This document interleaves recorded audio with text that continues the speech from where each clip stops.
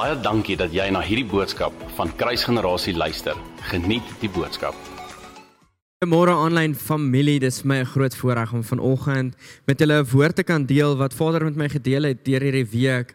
Net so vinnig 'n recap, julle sal onthou dat Pastoor Jan het verlede week gepreek rondom ons harte wat in gevaar is en hy het daai hele skrif gebruik in Matteus waar Jesus sê jy kan nie vir God en Mammon terselfdertyd dien nie. En ek wil jou nooi gaan kyk daardie preek, gaan luister daardie preek en vandag wil ek eintlik net so bietjie aangaan met dit. Ek wil nie noodwendig dieselfde preek nie, maar ek wil die volgende op die tafel sit. Ons gaan so titseltjie raak aan finansies, maar dit gaan oor die algemeen baie meer gaan oor wat kan ek bring as 'n offer. So vanoggend se tema vir wat ek met jou wil deel is 'n offer. So ek wil jou nooi, sal jy asseblief saam met my in jou Bybel gaan na Genesis 8 vers 22 toe.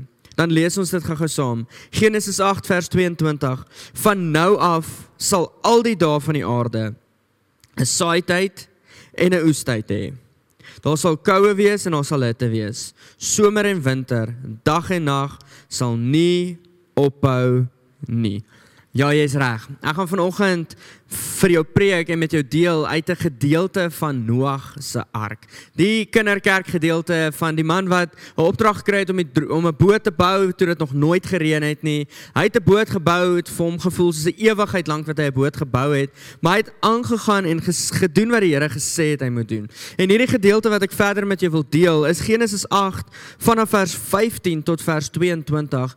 En hierdie is die hele gedeelte van nadat hulle uitgevind het dat dis droog. Dat hulle kan nou uitgaan, daar's weer land. Hulle kan uit die boot uitgaan. So kom ons lees gou die volgende. Ek nooi jou saam met my vanaf vers 15 af. En God het met Noag gespreek en gesê. Baie belangrike vers. En God het met Noag gespreek en gesê. Gaan uit die ark uit. Jy en jou vrou en jou seuns en die vroue van jou seuns saam met jou. Vers 17, laat saam met jou uitgaan al die diere wat by jou is, van alle vlees, die voëls en die vee en al die diere wat op die aarde kruip, dat hulle kan wemel op die aarde en vrugbaar kan wees en vermeerder op die aarde. Toe gaan Noag uit en sy seuns en sy vrou en die vroue van sy seuns saam met hom. Vers 19, en al die diere, alles wat kruip en al die voëls, alles wat op aarde beweeg, volgens hulle soort, het uit die ark uitgegaan. Vers 20, ons amper klaar met hierdie gedeelte. En Noag het vir die Here 'n altaar gebou en van al die reindiere en al die reinvoëls geneem en 'n brandoffer op die altaar gebring. Kan ek gou hierdie vers vir jou weer lees? Ek voel eerlikwaar hierdie is 'n baie belangrike vers in die konteks van hierdie storie, maar ook in die kern, kom ons sê in die kern van ons lewens, is hierdie 'n baie belangrike vers. En Noag het vir die Here 'n altaar gebou, en van al die reindiere en al die reinvoëls geneem, en 'n brandoffer op daardie altaar gebring. Julle sal onthou die tema wat ek vandag met julle deel is 'n offer. Vers 21, en die Here het 'n lieflike geur geruik. En die Here het in sy hart gesê, ek sal die aarde verder nie meer vervloek, ter wille van die mens nie. Want die versinsels van die mens se hart is sleg van sy jeug daaraf. En ek sal verder nie meer al die lewende wesens tref, soos ek dit gedoen het nie. Van nou af sal al die dae van die aarde 'n saaityd hê en 'n oestyd, koue en hitte. Somer en winter, dag en nag sal nie ophou nie. Jy sien uit hierdie gedeelte uit is daar 'n paar skrifte wat ek met jou deel, 'n paar beginsels wat ek met jou wil deel. In hierdie gedeelte het ons nou 7 verse gelees en daar's 4 spesifieke beginsels wat ek vanoggend met jou wil deel in verband daarmee om 'n offer op die altaar te sit. Ek weet nie of jy dit weet nie, maar van ons as kind van God is dit nodig dat ons weet ons lewens sal altyd 'n offer op die altaar bly. En dan dit ook wat in ons harte is, het ons nodig om te weet dat of ons moet kies, soos wat Pastoor Jan laasweek gedeel het, Mammon of God, Mammon of Jesus, is daar iets wat altyd op die altaar gaan moet wees. Daar's altyd iets wat verbrand gaan moet word. So hier is 4 spesifieke beginsels wat ek vandag met jou wil deel. En ek wil jou nooi om hierdie 4 asseblief neer te skryf. Gaan huis toe en gaan weer op 'n journey met hierdie 4 beginsels. Vra die Here, hoe is dit toepaslik tot jou lewe? So, hier is die heel eerste beginsel. Die heel eerste beginsel is in vers 15. En God het gespreek met Noag. En hy het gesê. So die eerste beginsel is, God het gespreek. En die vraag wat ek hierso vir jou wil los is, wat het God spesifiek gespreek oor jou offer? Oor dit wat jy op die altaar sit, dit wat jy vanoggend toe jy opgestaan het en dit wat jy neergelê het, wat het God spesifiek gespreek tot daardie offer? Was dit iets wat ooit in sy hart was? Of is dit iets wat jy gedink het dalk, maar dit klink soos 'n goeie idee, so kom ek sit dit neer. Maar meantime was dit nie in sy hart nie. Kom ons gebruik 'n voorbeeld uit die skrif uit Lukas 10 vanaf vers 38 tot 42 sien ons hierdie hele gedeelte van Maria van Betanië waar sy by Jesus se voete sit. Martha het vir Jesus in die huis ingenooi, dit was haar huis gewees. Sy het begin broodjies maak, sy het begin kos maak, sy het begin om die hele huis reg te kry vir die groepe mense wat kom eet, want oral waar Jesus was 'n groep mense wat geëet het. En Martha kom op 'n plek in hierdie hele skrif en sy neem in haar hart aanstoot oor die feit dat haar sussie wat nou Maria is, sit by Jesus se voete en luister na elke woord wat Jesus spreek. En ons ken die gedeelte wat afspeel, ons het dit al soveel keer gedeel in hierdie kerk, dat Martha kom na Jesus toe en sy sê, maar hoekom is dit regverdig? Sy sit by die voete, ek wil ook eintlik hierso sit. Dis nou my aanname, my parafrase. En ek sien spesifiek hoe hier in hierdie gedeelte, tot White maak die stelling, hy sê, Martha het broodjies gemaak wat Jesus nie eens gevra het nie. So vandag wil ek vir jou vra, wat het God gespreek rondom die offer wat jy bring? In hierdie geval het Martha 'n offer gebring wat sy gedink het oulik is, wat sy gedink het nodig is.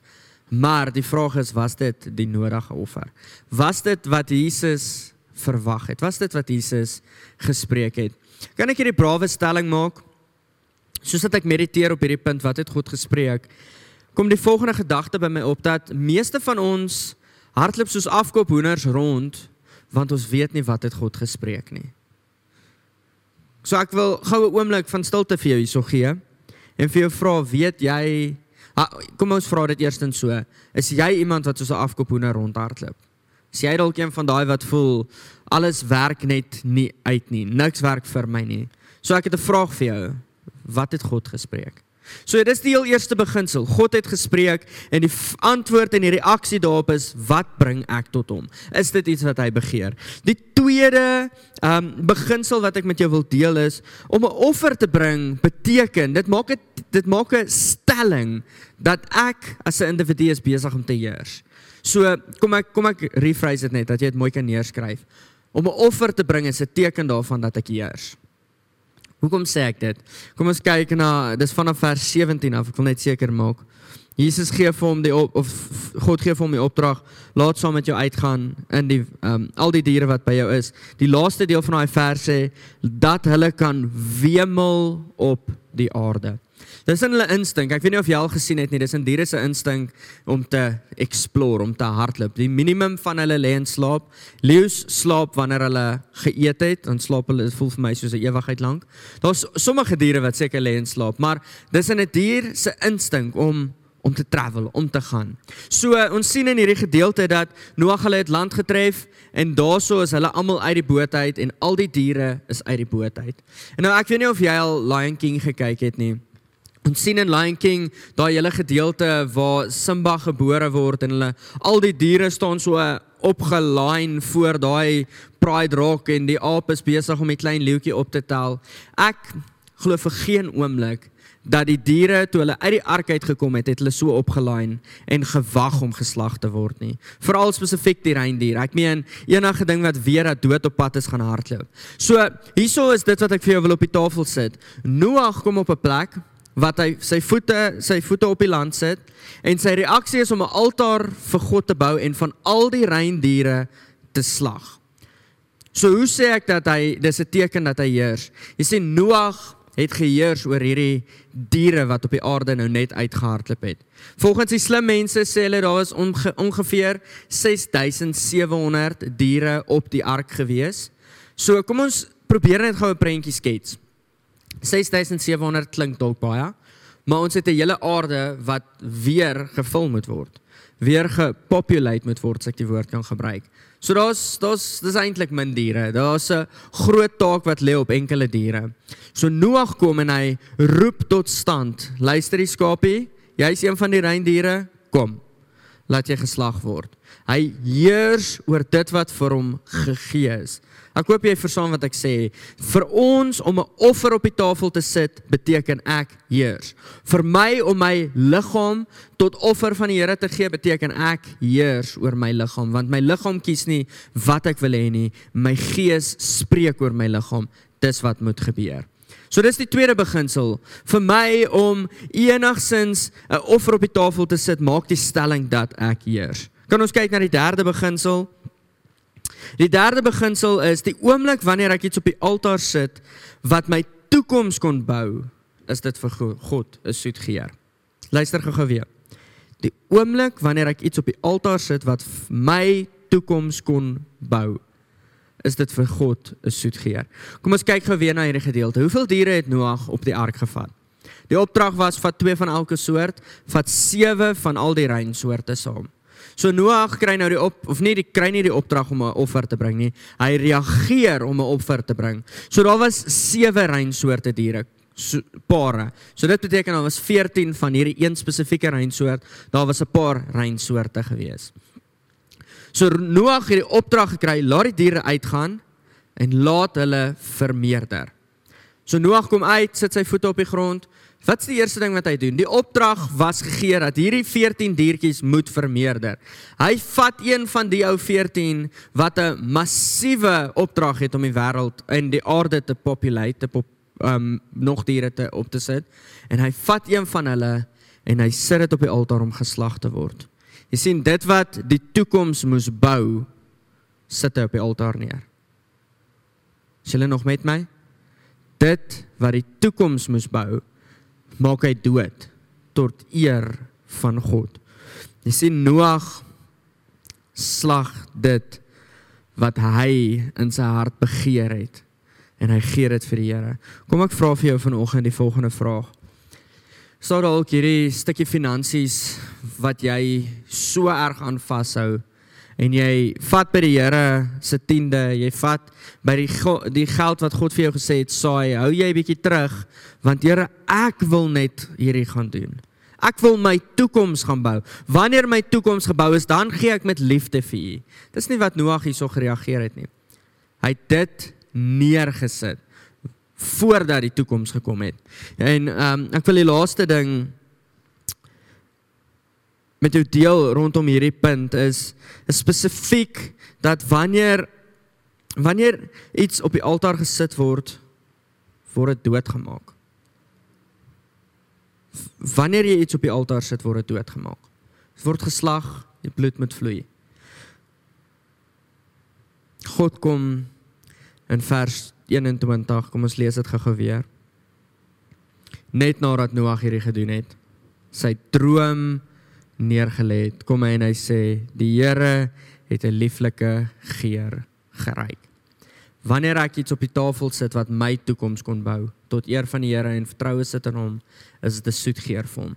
So dis die derde beginsel, om iets op die tafel te sit, op die altaar te sit, wat my toekoms kon bou, is pleasing vir hom. Dis 'n soet geur vir hom. Wie van ons wil nie 'n soet geur wees vir die koning bo alle konings nie? Sien, dis die derde beginsel. Die vierde beginsel wat ek met jou wil deel is, die woord sê, van daar af, vers 22, direk van daar af, was daar, sê die Here, daar sal 'n saaityd wees en daar sal 'n oestyd wees. Die Here kom in so, hy het nie nodig om dit te doen nie, maar in so rein manier soos wie hy is, kom hy en hy eer vir Noag deur vir hom te sê, my seun, omdat jy dit wat jou toekoms gebou het vir my eerste kom gee het, maak ek die volgende verbond met jou en jou nageslagte. Daar sal 'n saaityd wees en daar sal 'n oestyd wees. Van nou af alles wat jy in die grond sit, sal vrug dra. En hier is nie net Ou Testamentiese beginsels nie. Kom ons gaan gou na Galasiërs 6 vers 7 toe, Nuwe Testament. Galasiërs 6 vers 7 skryf Paulus die volgende, hy sê, moenie dwaal nie, want God laat hom nie te bespot nie. Want net wat die mens saai, dit sal die mens ook maai. 2 Korintiërs 9 vers 5 tot 7, jy kan nou 'n hele gedeelte lees, maar ek wil hier van vers 6 se kant af lees. Hy sê, julle moet onthou, as iemand min saai, dan kry hy min. En as iemand baie saai, dan kry hy baie. Elkeen moet gee soos hy in sy hart besluit het, soos wat die Heilige Gees, soos wat God gespreek het, die heel eerste beginsel. Elkeen moet gee soos wat God gespreek het. Dit moenie vir hom swaar wees om te gee nie, en hy moenie gee omdat iemand sê hy moet gee nie. Onthou, God is lief vir die mens wat bly is wanneer hulle gee. Vierde beginsel is 'n beginsel wat ons kan toepas in alle aspekte van ons lewens. Waar ons die stelling maak dat wanneer ek my lewe op die altaar sit, wanneer ek my tyd op die altaar sit, wanneer ek my geld op die altaar wil sit. Ek dink geld is een van die goed wat vir ons die meeste vryheid die gouste kan bring, is wanneer ons geld op die altaar sit. Wanneer ek geld op die altaar sit, dan kom die Here en hy sê, my seun, dis 'n soet geur vir my, van nou af sal daar saaityd wees en 'n oestyd. Daar sal somer wees en daar sal winter wees. Kom ons sluit gou af. In essence wil ek vanoggend saad en offer met mekaar vergelyk. En wanneer ons kyk na saad het die vermoë om die toekoms te bou. Dis 'n klein pytjie wat binne in hom die kapasiteit het om 'n boom te word of 'n vrug te lewer. Maar daardie saad moet eers in die grond gesit word, amper asof dit versmoor moet word, doodgemaak word, sodat dit kan lewe. 'n Offer is 'n lewende ding wat doodgemaak moet word. En uit dit uit is dit 'n soet geur vir die Here.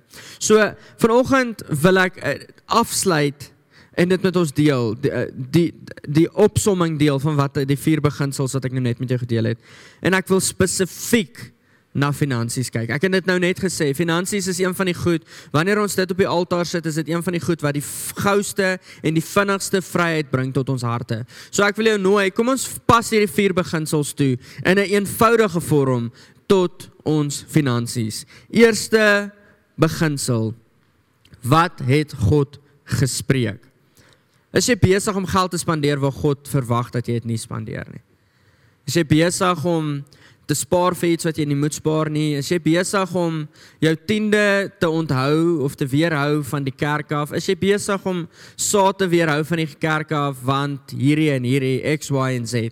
My vraag is, wat spreek God oor jou?